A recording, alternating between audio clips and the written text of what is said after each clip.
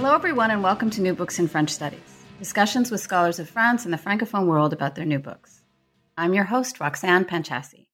My guest today is Arthur Asraf, the author of Electric News in Colonial Algeria, and the book was published by Oxford University Press in 2019. Hi there, Arthur. Hi, Roxanne. Thank you so much for having me. Thank you for taking the time to speak with me today. Could you get us started by telling us a little bit about yourself and how you came to work on colonial Algeria? So I'm French. I grew up near Paris, and my parents are French. And I suppose I got interested in this topic for several reasons.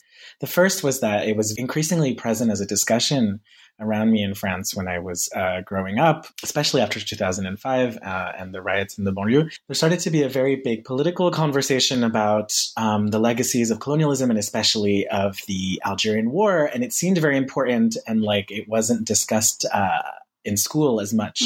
So I started having a lot of questions about what this past meant. And then at the same time, my dad's family is from North Africa. And my grandmother would tell all sorts of stories that frankly were baffling to me. And so I started to wonder what this world was like. But this was a kind of gradual process. And so in my undergraduate degree, I went to the UK. I studied history. I did a master's, but I didn't really think I wanted to specialize on North Africa or the French Empire because I kind of wanted to, in some ways, explore new things. What started happening, I think, is that at the same time, there started to be a huge expansion of scholarship on Algerian history in French, in Arabic, but especially in English. There was a really big development after 9/11, after the Iraq War, and after it became easier to go to Algeria and to do research. And at that point, I guess I realized that there was actually a lot of work being done on the Algerian War. And maybe the war itself did not explain everything, and it might be more interesting to go back a bit. Arthur, there have been a couple of people who I've interviewed over the years who are French, who've gone from France to the UK. And you finished, like you did all your studies in the UK? Yes, I briefly in the States, but basically all of my studies in the UK. I'm trying to think of who the last person I asked this question. I think it was Ludivine Proc who I asked about this. Oh, yeah. What that decision was about, but also, and in her case, we were talking about Vichy and the Holocaust, like what it meant to do work on, in your case, colonial Algeria in the UK, as opposed to doing it in France. And yeah, what you think about that as a scholar of Algeria, of France at some level, and also French, but then did this work sort of outside of France. Yeah, I guess there are advantages and disadvantages to being in the UK for this kind of work. The advantages are that this is not a politically saturated topic in the UK, so I can say what I want. Right. And the problem is whenever I go back home to France, everybody has an opinion about these things. You know, every time I get into a taxi or I bump into somebody at a friend's house, they ask me, what do you work on? Oh, I work on Algerian history. Oh, well, my uncle did this and my grandmother was, everybody is involved in this history somehow and they think they know something about it, which is interesting, but it can be a bit stifling. Right. In the UK, this is not a problem. On the other hand, people literally do not know where Algeria is. So I often have to, explain that it's not Nigeria, that it's not Armenia, and convince people that it's important. Now, that can be difficult, but I actually think it's kind of led me to write it in a way that's different from what I would have had to write in France, because when I write about Algeria here, I'm thinking, okay, well, if you're a historian who doesn't work on France, how am I going to convince you that this is relevant? And in making that effort is actually intellectually quite productive. So Arthur, the subject of the book is the circulation of news in colonial Algeria from 1881 to 1940. Do you want to say a little bit about how you settled on or came to the question of news? Sure. The interest in news came, I have to say, relatively late in the project. Originally, it wasn't really about news. At a moment where there was a lot of global history being done, there was a kind of turn to global history, especially when I was doing my PhD in Oxford. So I wanted to find Algerians and make them global. So I wanted to show Algerians moving around, make them look kind of cosmopolitan and sophisticated, which is what people have done with some other colonial subjects in other places. But as I progressed, I realized that this project was a bit naive because, of course, some Algerians under colonialism did move around and they did participate in global intellectual debates and they were very interesting. But what do you get when you focus on the small group of people? In some ways, it was sort of missing the point because under settler colonialism, most Algerians could not move. So their particular experience of globalization as it occurred in the late 19th and early 20th centuries was one of restricted mobility. So I was making assumptions about what it meant to be global and what made for valuable historical research, which is people who move around and have very interesting lives. And in a way, there was a kind of disjuncture between that and the place that I was looking at. So increasingly, I became interested in the role of media as a way of seeing how those who did not move experienced the world. And from that's where I started to become interested in news. And in particular, I realized that news was poorly theorized as a concept, but that it's quite interesting to look at a colonial society because by definition, at least in English, news has to be news. So it has to do with your concept of time and what you think is recent and relevant. Right. And what is news to one person is not necessarily what is news to another. So then it led me to this question of, well, this is a place where there are very different kinds of people living side by side. Do they experience events in the same way at the same time? You use this phrase that, this project is about taking a kind of bigger picture view of a broad news ecosystem. Could you say a little bit about what the use of ecosystem and the notion of a news ecosystem means for you and how you're using it in this project? So this is where the distinction between working on a single medium, like say a newspaper or the radio, and working on an ecosystem of news is very, very different. I started looking at a lot of newspapers. And a lot of people often ask me, oh, so you work on newspapers, you work on the press. Yes, I write about newspapers. But the problem in a society like colonial Algeria is that most people cannot read the newspapers. So the newspaper is giving you a very limited insight into news circulation. It's an important one, but it's not the only one. Much like some scholars of early modern Europe, particularly early modern France, if we're thinking about Robert Darnton, have shown, written and oral forms of information are very tightly interconnected. So what becomes interesting is tracking the circulation of a particular story through multiple different media in what I call, but some other people have called as well, an ecosystem, and how these different forms of circulation feed off each other. You make this point in the introduction to the book that you were sort of coming at the question of news in colonial Algeria with a critique, I guess, of the Eurocentrism and presentism of much of the existing scholarship. You mentioned earlier that you were trying to bring Algerians, make them global, right? So what is that relationship between that project of making Algerians global or thinking about Algerians as global and your critique of existing scholarship on the news and media? So I think a lot of the more interesting scholarship on information circulation has been in the early modern period, particularly in Europe.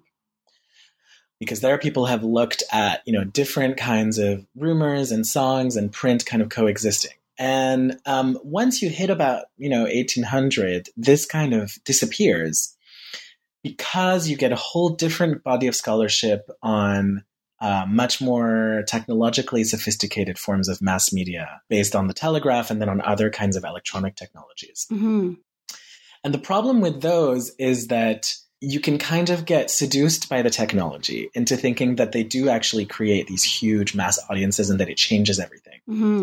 The thing, if you look at a colonial society, and Algeria is one of them, but it's not the only one, is that when you look closely at what's going on, the arrival of these new forms of mass media don't necessarily create a disruption immediately, or the disruption that they create is rather strange to describe.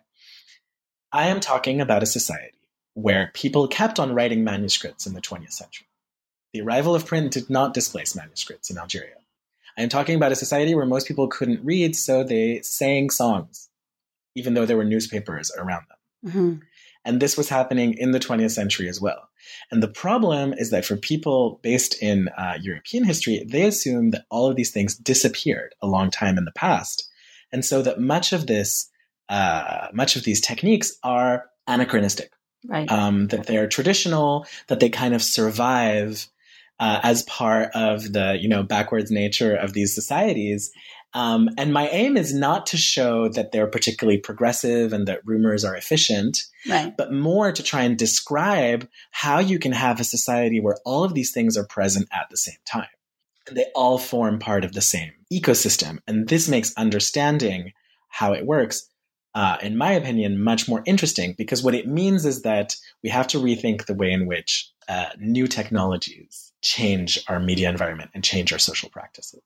Let's talk a little bit, Arthur, about this colonial Algeria that is the subject of the book. So if you could just situate us in this conversation and our listeners in terms of the society that we've referred to a few times already, and maybe in particular, the framing here chronologically, the period that you're covering in the book from 1881 to 1940. So Algeria is in North Africa, as I'm saying. You always have to place where things are. It's not Armenia, it's not Nigeria. It is conquered by the French in a very long and messy process starting in 1830, and it is made into a part of France starting in 1848. So the territory is French.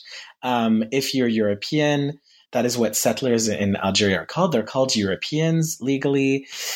Sometimes they're originally from France. Sometimes they come from Spain or from Italy or from Malta or from other places. That's actually more common.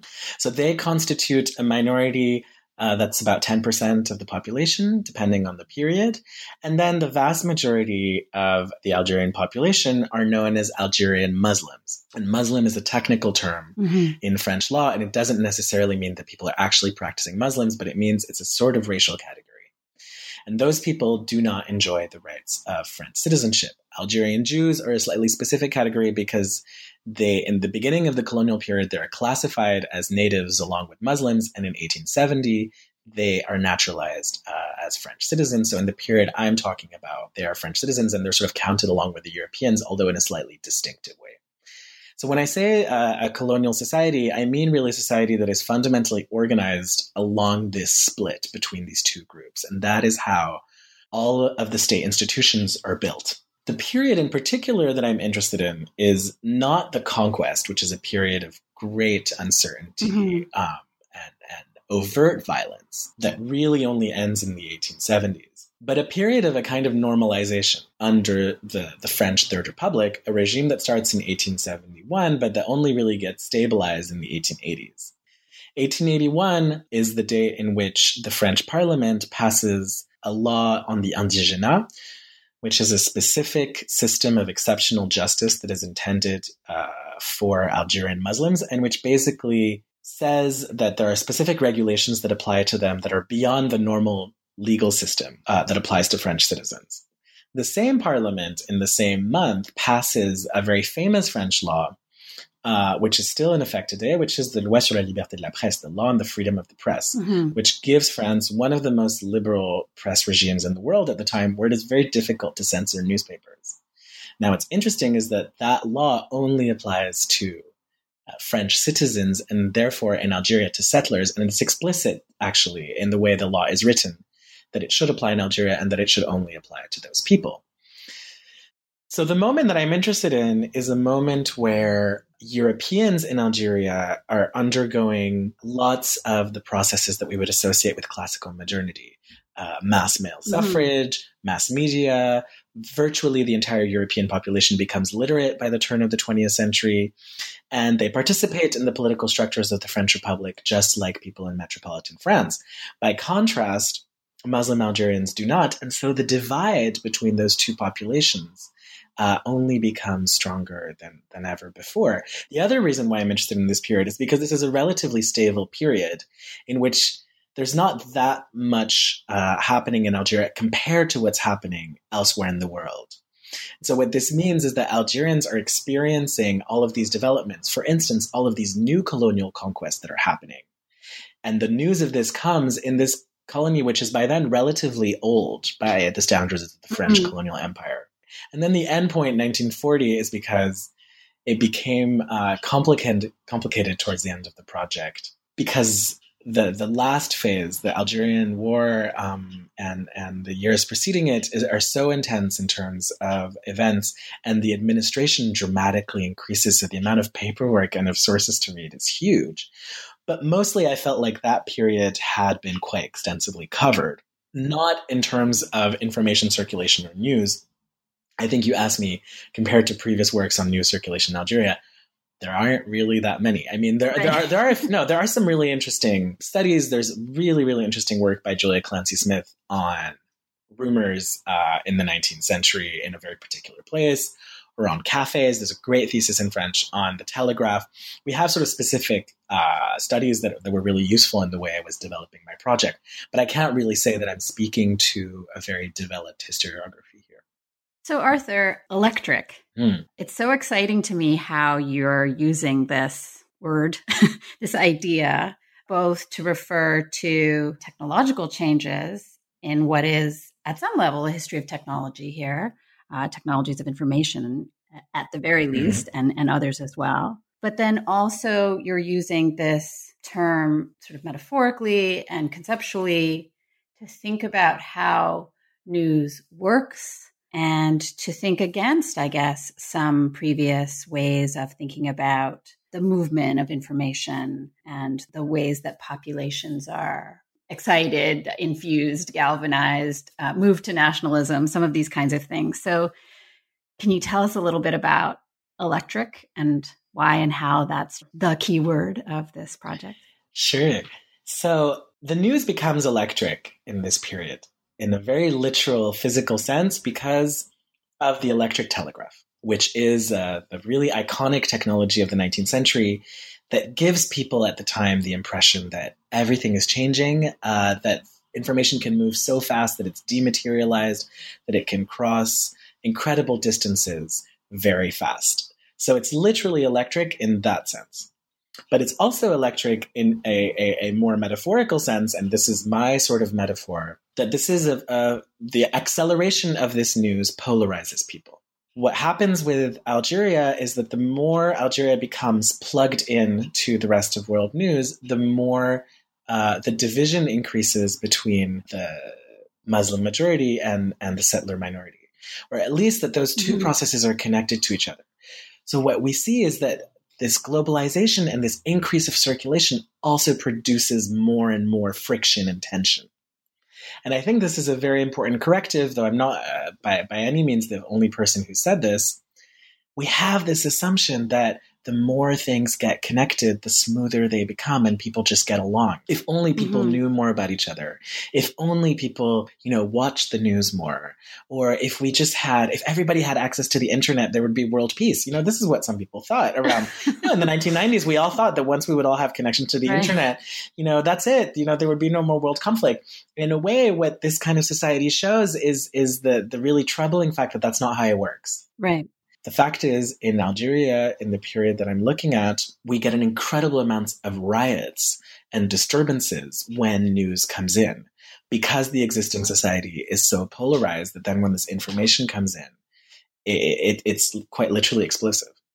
Arthur, I want to ask you about Benedict Anderson. And I don't know when I want to ask you about him, because I feel like once we start talking about Benedict Anderson, we're never going to stop. Right.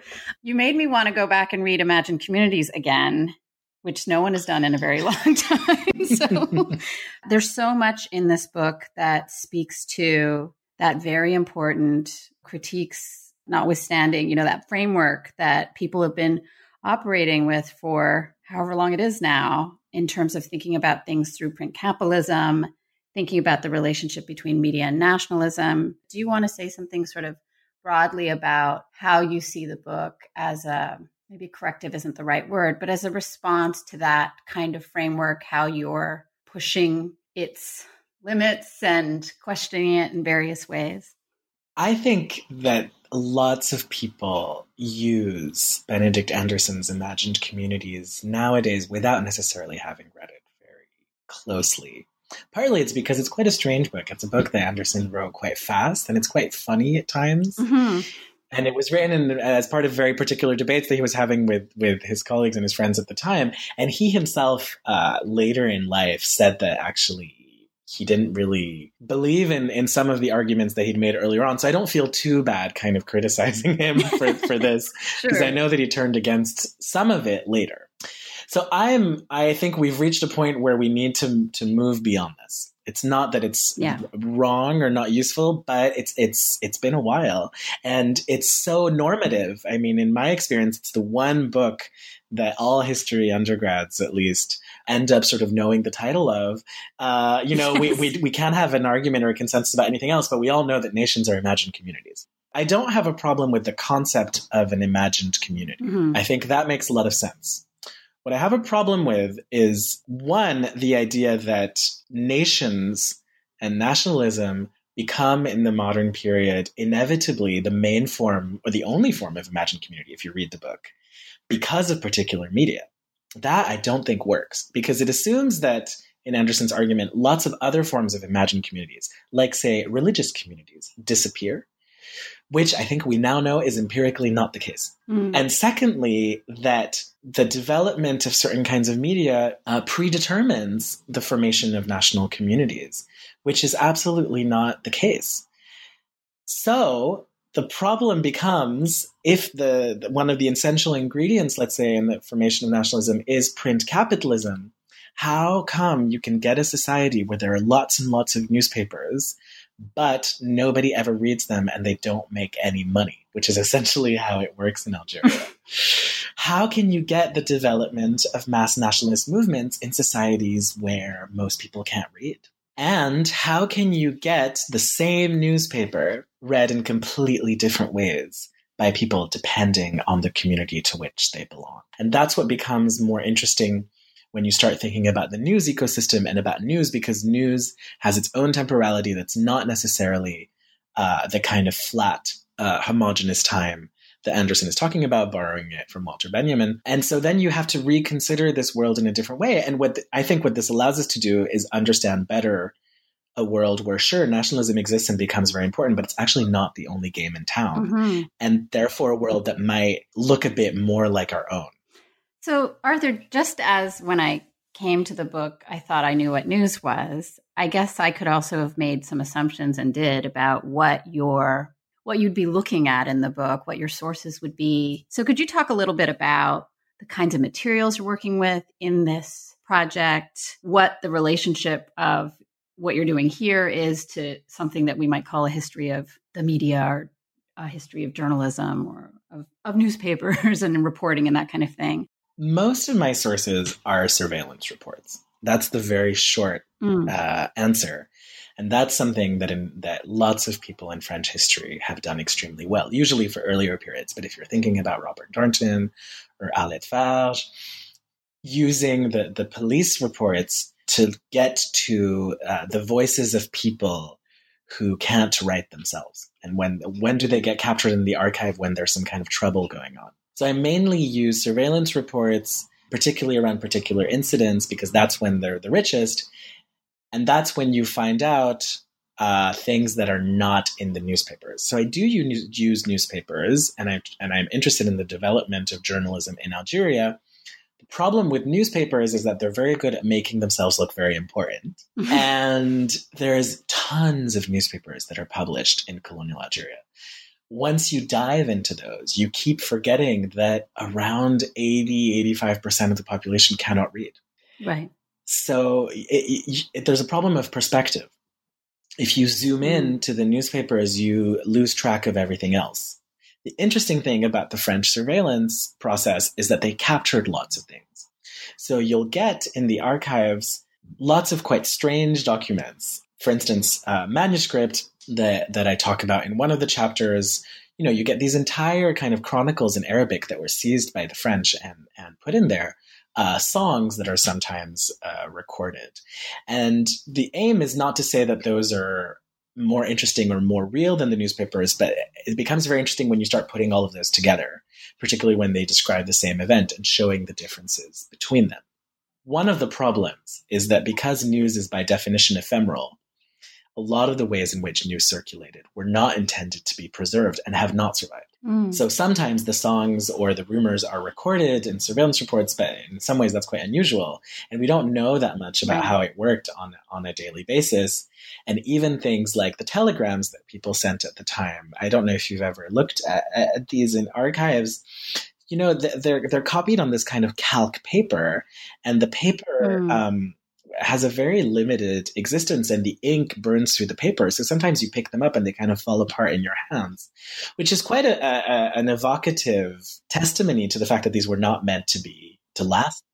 The first chapter of the book, Arthur, Magical Printing, covers, well, a century really of what you refer to as the civilization of the newspaper in Algeria. So can you give us a sense of the highlights of that chapter and the way that you're exploring the relationship between colonialism and, well, I guess the introduction of the printing press in this period? Printing comes to Algeria with the arrival of the French in 1830. So it's quite closely associated to colonialism. And the interesting thing is that for a long time, the French try and print lots of things intended for Algerians, and there's very little take-up of those publications. And so it's interesting because it kind of challenges the belief, which is a belief that the French have, that if you print, modernity will happen. And it doesn't work out like that, it turns out. You can print and nobody's interested in reading it, or they're not interested in printing themselves. And the French authorities find this baffling, that Algerians are not more interested in print, at least at the beginning. According to the ideas of people in the 19th century, print is what caused the Renaissance. Print is what caused the Reformation. Print is what caused, European modernity to occur. So why is this not happening here?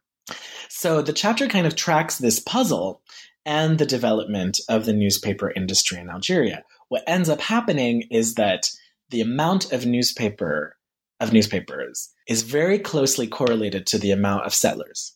And the more the settler population increases, the more you get newspapers. By the turn of the 20th century, this reaches absolutely dramatic proportions. You get nearly 200 different newspapers. For a population of settlers, that's about 500,000. So that's a lot of newspapers. Wow. Per people, it's actually more than in metropolitan France at the time. So French Algerians are very, very fond of consuming newspapers, and they publish a huge amount of them. And they have very, very vicious debates between each other because the political context is very fragmented. By contrast, the vast majority of the population of Muslim Algerians, there is no daily newspaper for Muslims in Algeria until independence in 1962. That is actually quite an astonishing fact when you consider that in Tunisia, which is much smaller and next door, you have lots of newspapers at the same time. So I make the argument that this is connected to the structure of settler colonialism, that perhaps the amount of French newspapers makes it more difficult for Algerians to publish their own newspapers. And what there is very robust evidence of that has not really been discussed is the fact that Algerians read French newspapers that are not intended for them. The kinds of Algerians who can do this, it's a very particular demographic. These are men, almost inevitably, who know how to read French. There's very, very few of them. By the 1930s, about 2% of Algerian males can read French. More can speak it.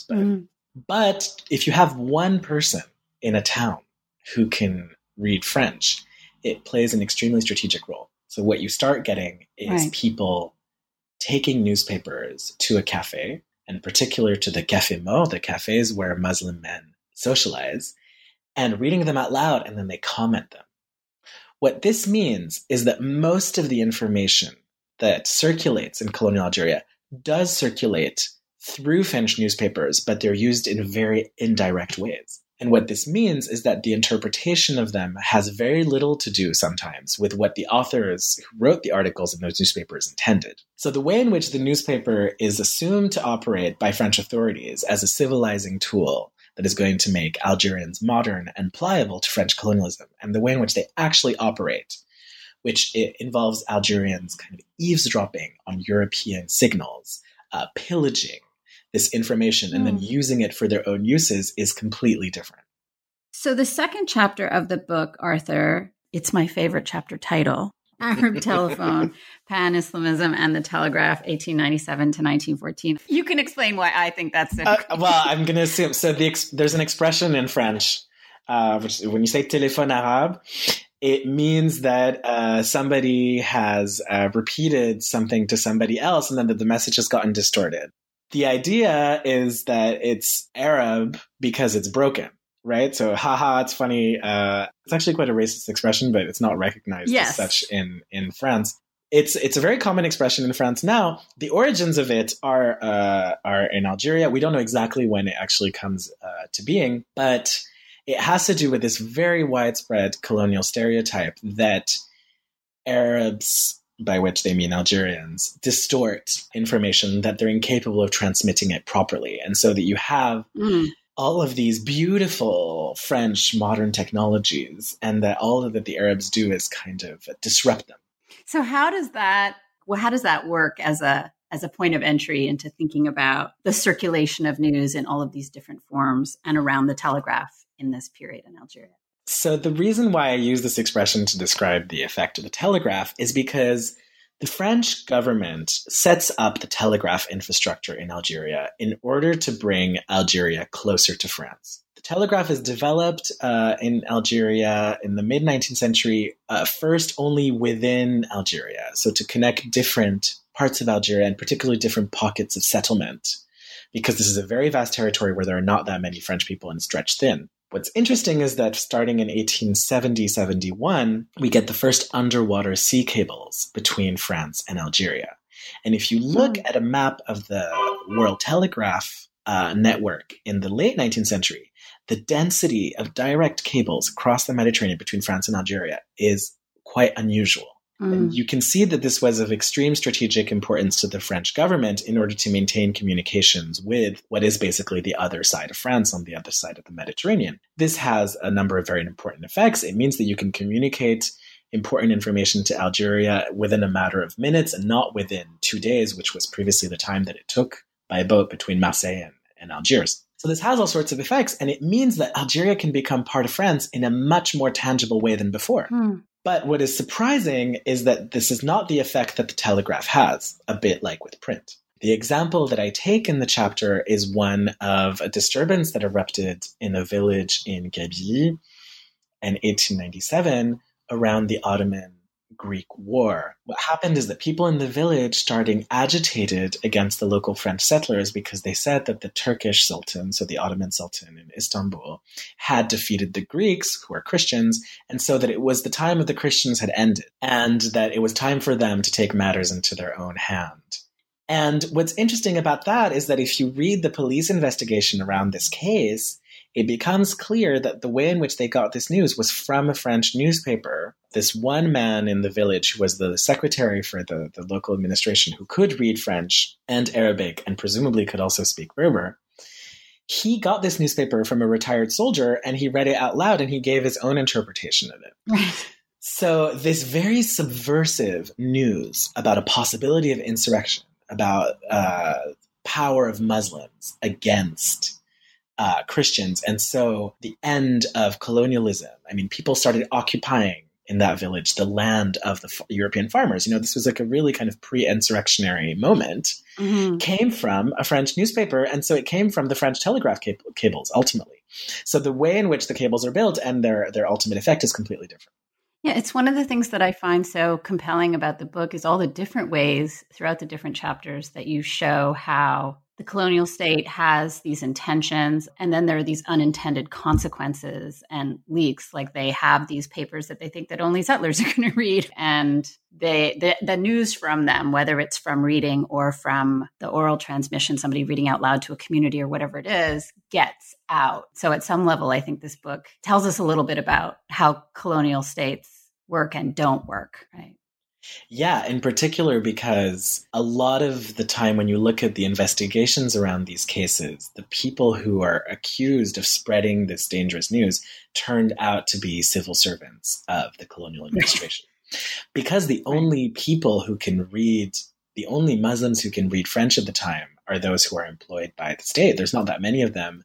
And just like any other colonial government, the administration needs intermediaries. So ironically, it's the people that the colonial state kind of trains to be its best servants that end up causing the most disruption because they cause the most leakage of information.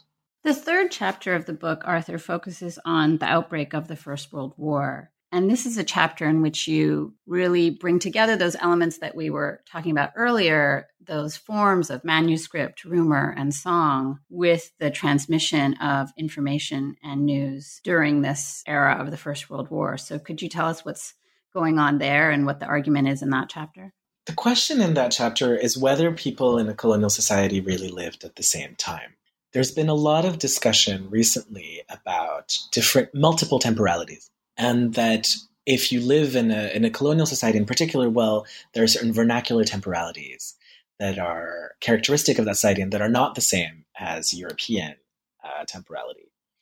I think there's some very interesting work that's comes out of that, but it's kind of led us into a bit of a problem, because if we take the temporalities a bit too seriously, then what is our role as historians, which is a concern that I have.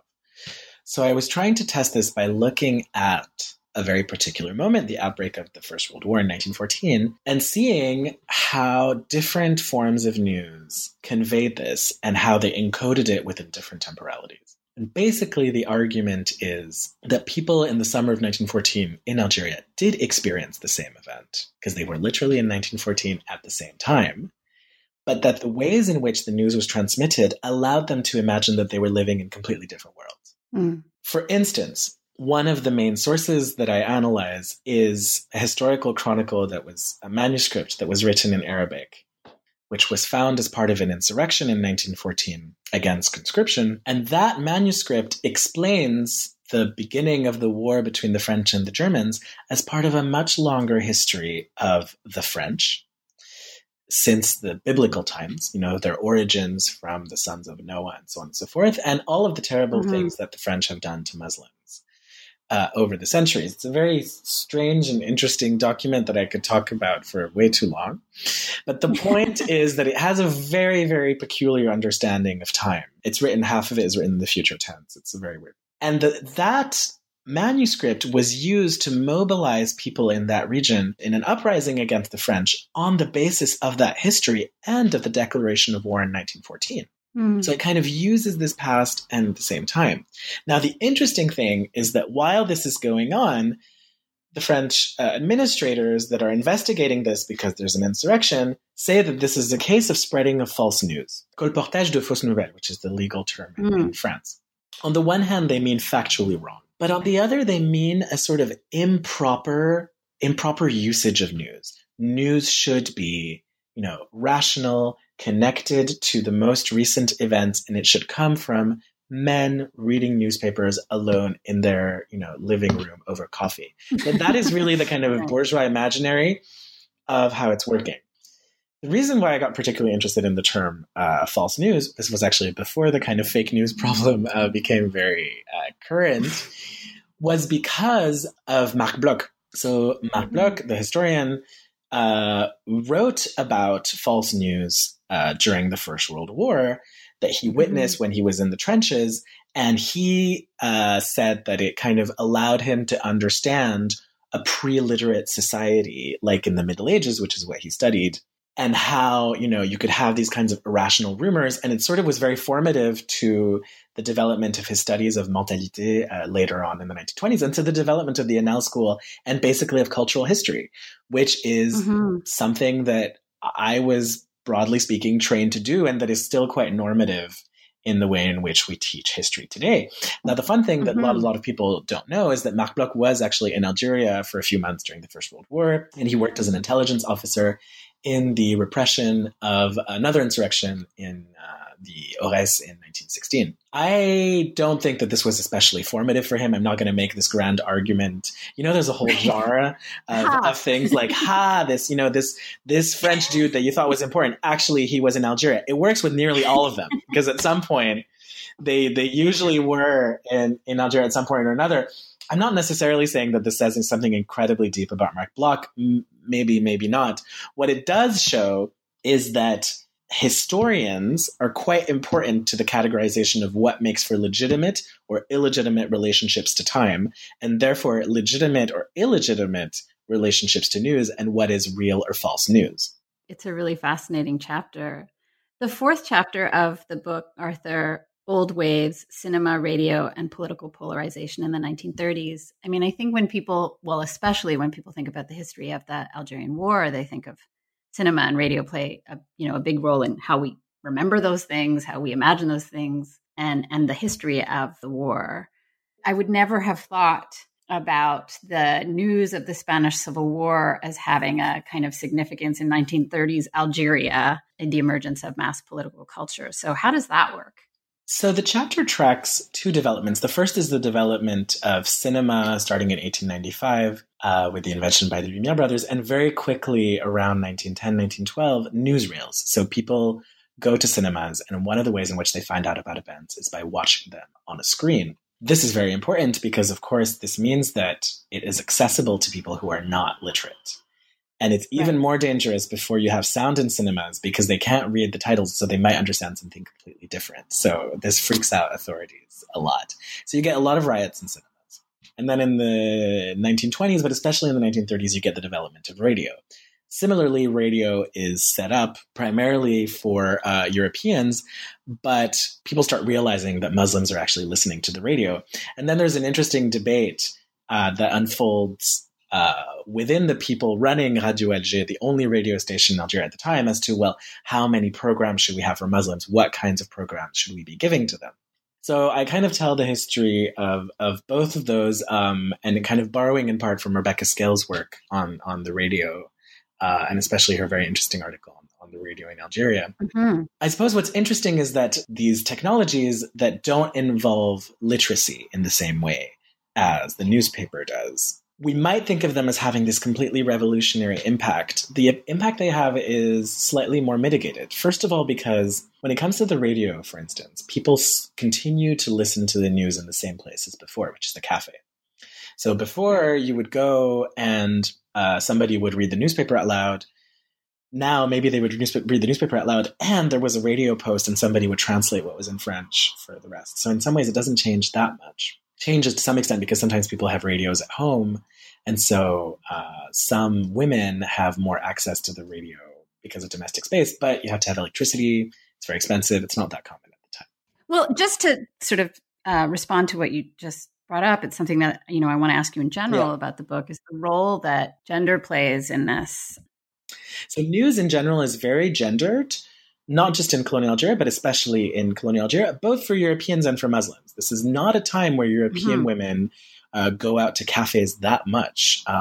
Muslim women even less so, but really it's not actually that different in some respects. European women typically can read, at least by the early 20th century, so they might have access to newspapers. And Muslim women very rarely can. So news is very gendered in that men are the ones that are expected to discuss the news and to have access to it. Now, in practice, it's a bit different.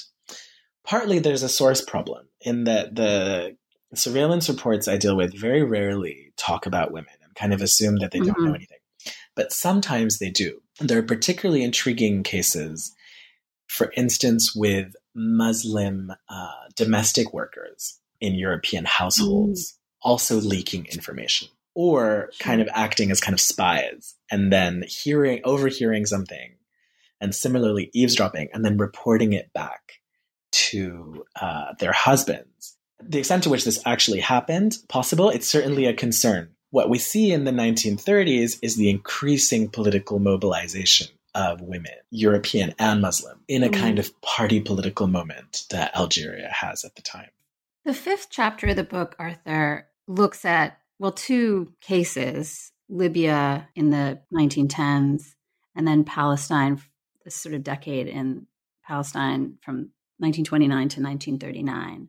And you look at, and the chapter's called Palestine the Martyr, and you look at the way that particular news stories become a route for people in Algeria to debate colonialism within Algeria, these news stories from away, and explore, again, in this chapter in a different way, in a distinct way, the relationship between news and questions of nationalism. So can you tell us a little bit about that? I think we assume that people have nationalism first, and then they feel solidarity for other places. The chronological developments in Algeria tells a very different story, which is inversed, which is that Algerians are very concerned about faraway places at a time when nationalism is not that widespread yet, where demands for Algerian independence, in formal terms at least, are not that present in the interwar period. So what's interesting is the possibility that Algerians might have developed their nationalism in reaction, at least partly, to events that they saw happening further away. This is not to say that Algerians did not have these political desires before, but they weren't necessarily articulated in terms of wanting an independent nation state, and that's the real difference. For instance, there's an Egyptian film. It's very popular in the 1930s, and it has a hymn to the Egyptian flag. And there's a big problem because people start singing the hymn, apparently, thinking that it's about the Algerian flag. And the Algerian flag does not exist. The Algerian flag gets invented a bit later. So they're kind of singing in response to this flag that doesn't exist, and which is actually the Egyptians' own flag. And the Egyptians absolutely did not make the song for Algerians.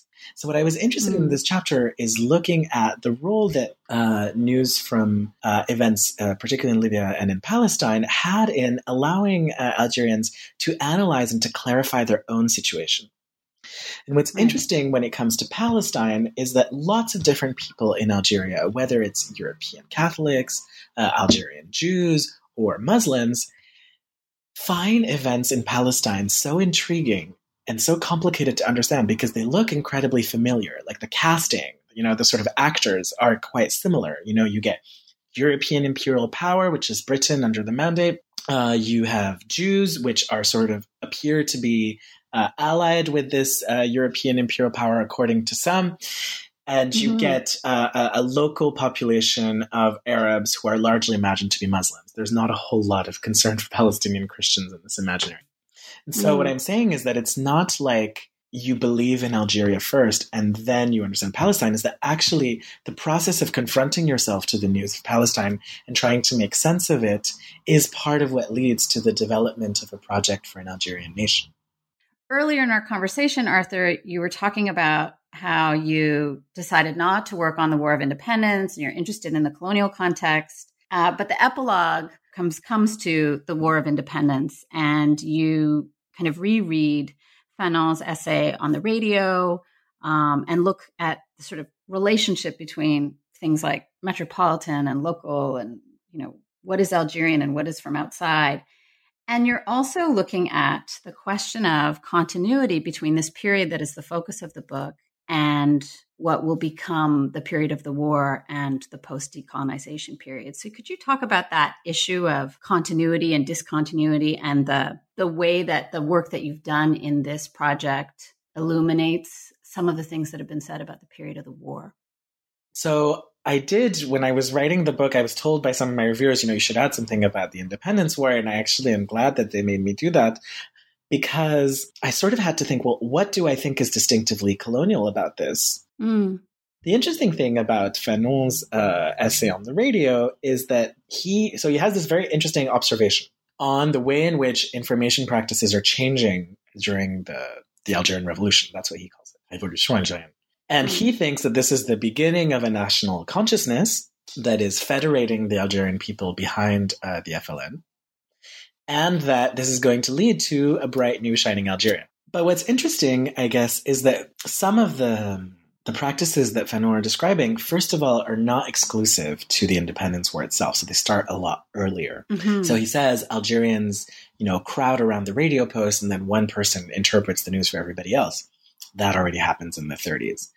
Algerians buy French newspapers even though they don't trust them because they want to figure stuff out. That happens at least since the 1830s, probably even before. So a lot of the things that Fanon are describing are very interesting, but they're actually not exclusive to the period he's describing. That's fine. He's not a historian. I'm not here to say, there's not much point saying Fanon was, empirically wrong about this or that.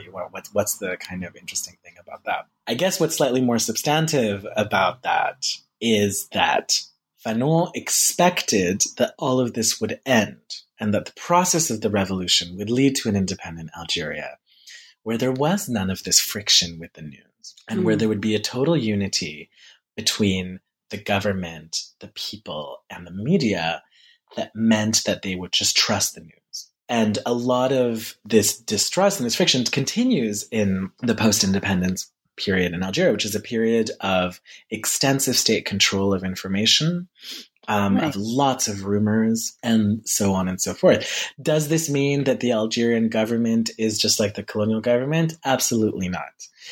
Right. Does it mean, perhaps, that what was disturbing about the amount of friction and polarization that there was to do with news under the colonial period is not exclusively a problem of colonialism? Probably. So that actually, to go back to what we were talking about earlier, colonial societies like Algeria under French rule are distinctive, but they're not necessarily that unique. And so the idea that you're going to get a place where everybody turns on the radio and says like, oh yeah, that's exactly it, and they all agree on what it means, what would that even look like? It doesn't really make sense when you think about it. And the interesting thing about thinking about news is that it gives us a very different insight into how time works. Mm-hmm. And we've all had this experience, not necessarily every day when we turn on the 8 o'clock news. Sometimes you just hear something and it really kind of shakes you up and you feel different. And that is kind of the surprise of news. And that's a very different kind of temporality that I think is interesting to think through. And what do you think, Arthur, about the timing of the appearance of your book in relationship to some of these questions? I'm always loath to be like, tell me the lessons of history now, author. But it is true that your book, appeared in 2019 at a moment when, you mentioned this earlier, that, people were thinking about false news before there was this frenzy around fake news. But there is this kind of both wider public and scholarly interest in the questions of news and truth, of fake news, of how the world learns about different types of events. And in particular, so I'm thinking of that whole bundle of things, and then also events in Algeria. And I just wonder if, as someone who works on these issues, 2019 as a moment for thinking about media and information in certain ways, and also as a very intense moment, obviously, in Algeria, whether you have some thoughts that you might want to share on those two kind of questions. Let's start with the first one on how this fits into contemporary concerns about news. I guess what it suggests is, at times of rapid technological change, which is what we've been experiencing with internet and social media, credibility and legitimacy become very unstable because it's not the same social actors who are responsible exactly for controlling access as before. And so this creates a lot of uncertainty and panic. So that is something that was happening at the time that happens now. And I think there's a reason why there's a lot of scholarship that's emerging around these issues. You might be thinking about Heidi Tworek's recent book on news from Germany. And I think it's interesting. There's a number of historians, of which I'd like to be a tiny little part of, that are turning to these issues, because partly I think it's also because certain movements in cultural history from the 90s in which discourse was very detached from any kind of material existence, a lot of historians are kind of turning against now. The other concern is with globalization. So the fact is that the more news has to travel across large amounts of distance, and the more events that happen really far away, like a bombing in Syria, affect American political developments, you have to be able to trust that chain.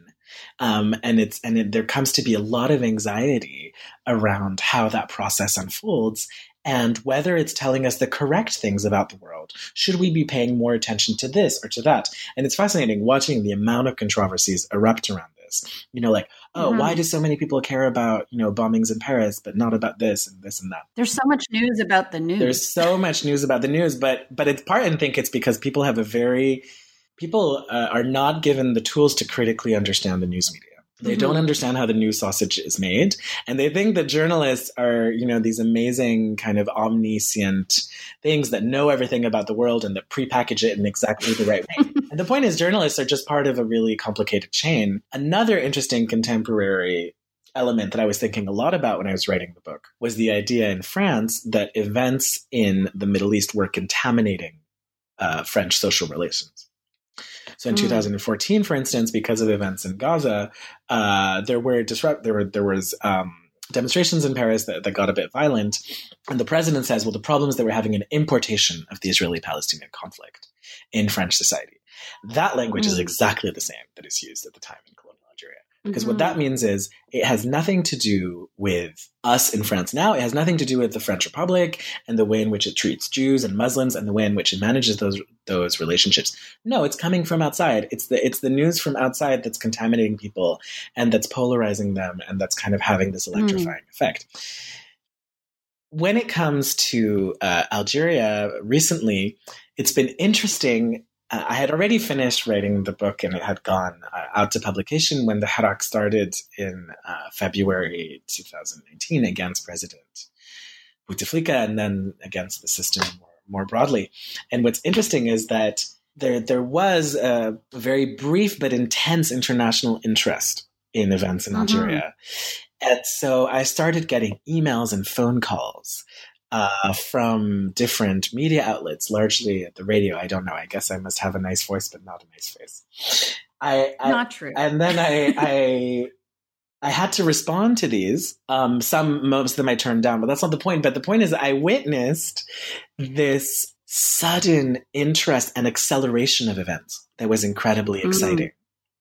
And suddenly things started to thicken and everything became possible and everybody was really interested in that. And in a way, it was a very kind of like almost ethnographic experience for me of like, oh, this is what happens when a news event kind of bubbles up and when some people get interested in somewhere in the world that they don't know very much about, to the extent that they'll call up even somebody like me who, you know, in practice, I mainly know about dead people who aren't around now. And within Algeria, this sense of acceleration and of distrust in existing media and their ability to carry these things was very, very noticeable. That the state television in particular was not trusted, the radio a bit more, but that most of this was happening on social media, which is interesting because it kind of goes back to some earlier trends, which is that in some ways, the best place to get your news is to discuss it with people you already know and trust, like in a cafe.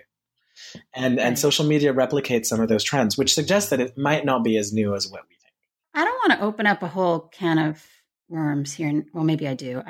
But I can't believe I'm going to say this, but I found myself thinking about Habermas. Oh, right. Yeah.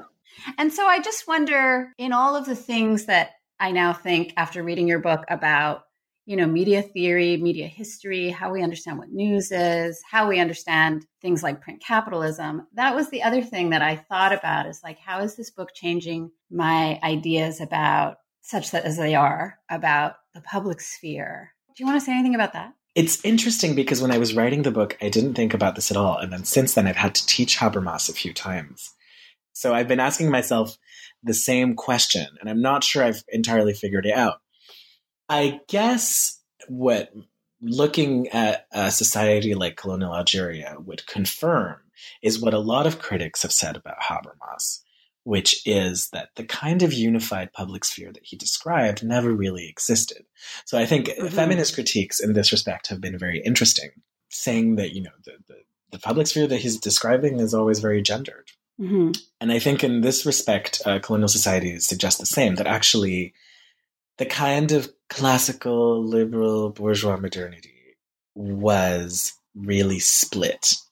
And it only appeared like that to a very particular kind of man. So, Arthur, one last question. What are you working on now? I'm working on two projects. The first is actually something that I had to cut out of the book on a particular individual that proved too interesting and too strange, who was an interpreter for the French colonial state, an Algerian interpreter of the late 19th century, who was an extremely talented manipulator of information and fictionalist, and who constantly produced fake information in order to get his particular political agenda across. And he became very famous in France at one point. He went on an expedition to West Africa. It's a very exciting and kind of colorful story, let's put it that way. So I'm trying to figure out how to write a book about this particular man, Messaoud Djibari. And then the longer term research project tries to take the book a bit forward in time after the independence of Algeria into metropolitan France in the 1960s and 70s. and looking at the relationship between rumors, which I find very interesting and which sort of got interested in by researching this book. Rumors and the creation of racial categories in France after the disappearance of the empire. Wow, those both sound like really exciting projects, and I hope you'll keep me posted. Arthur, I just want to thank you so much for joining me and for writing the book. Thank you so much. This was really, really fun. You've been listening to New Books in French Studies, a podcast series on the New Books Network.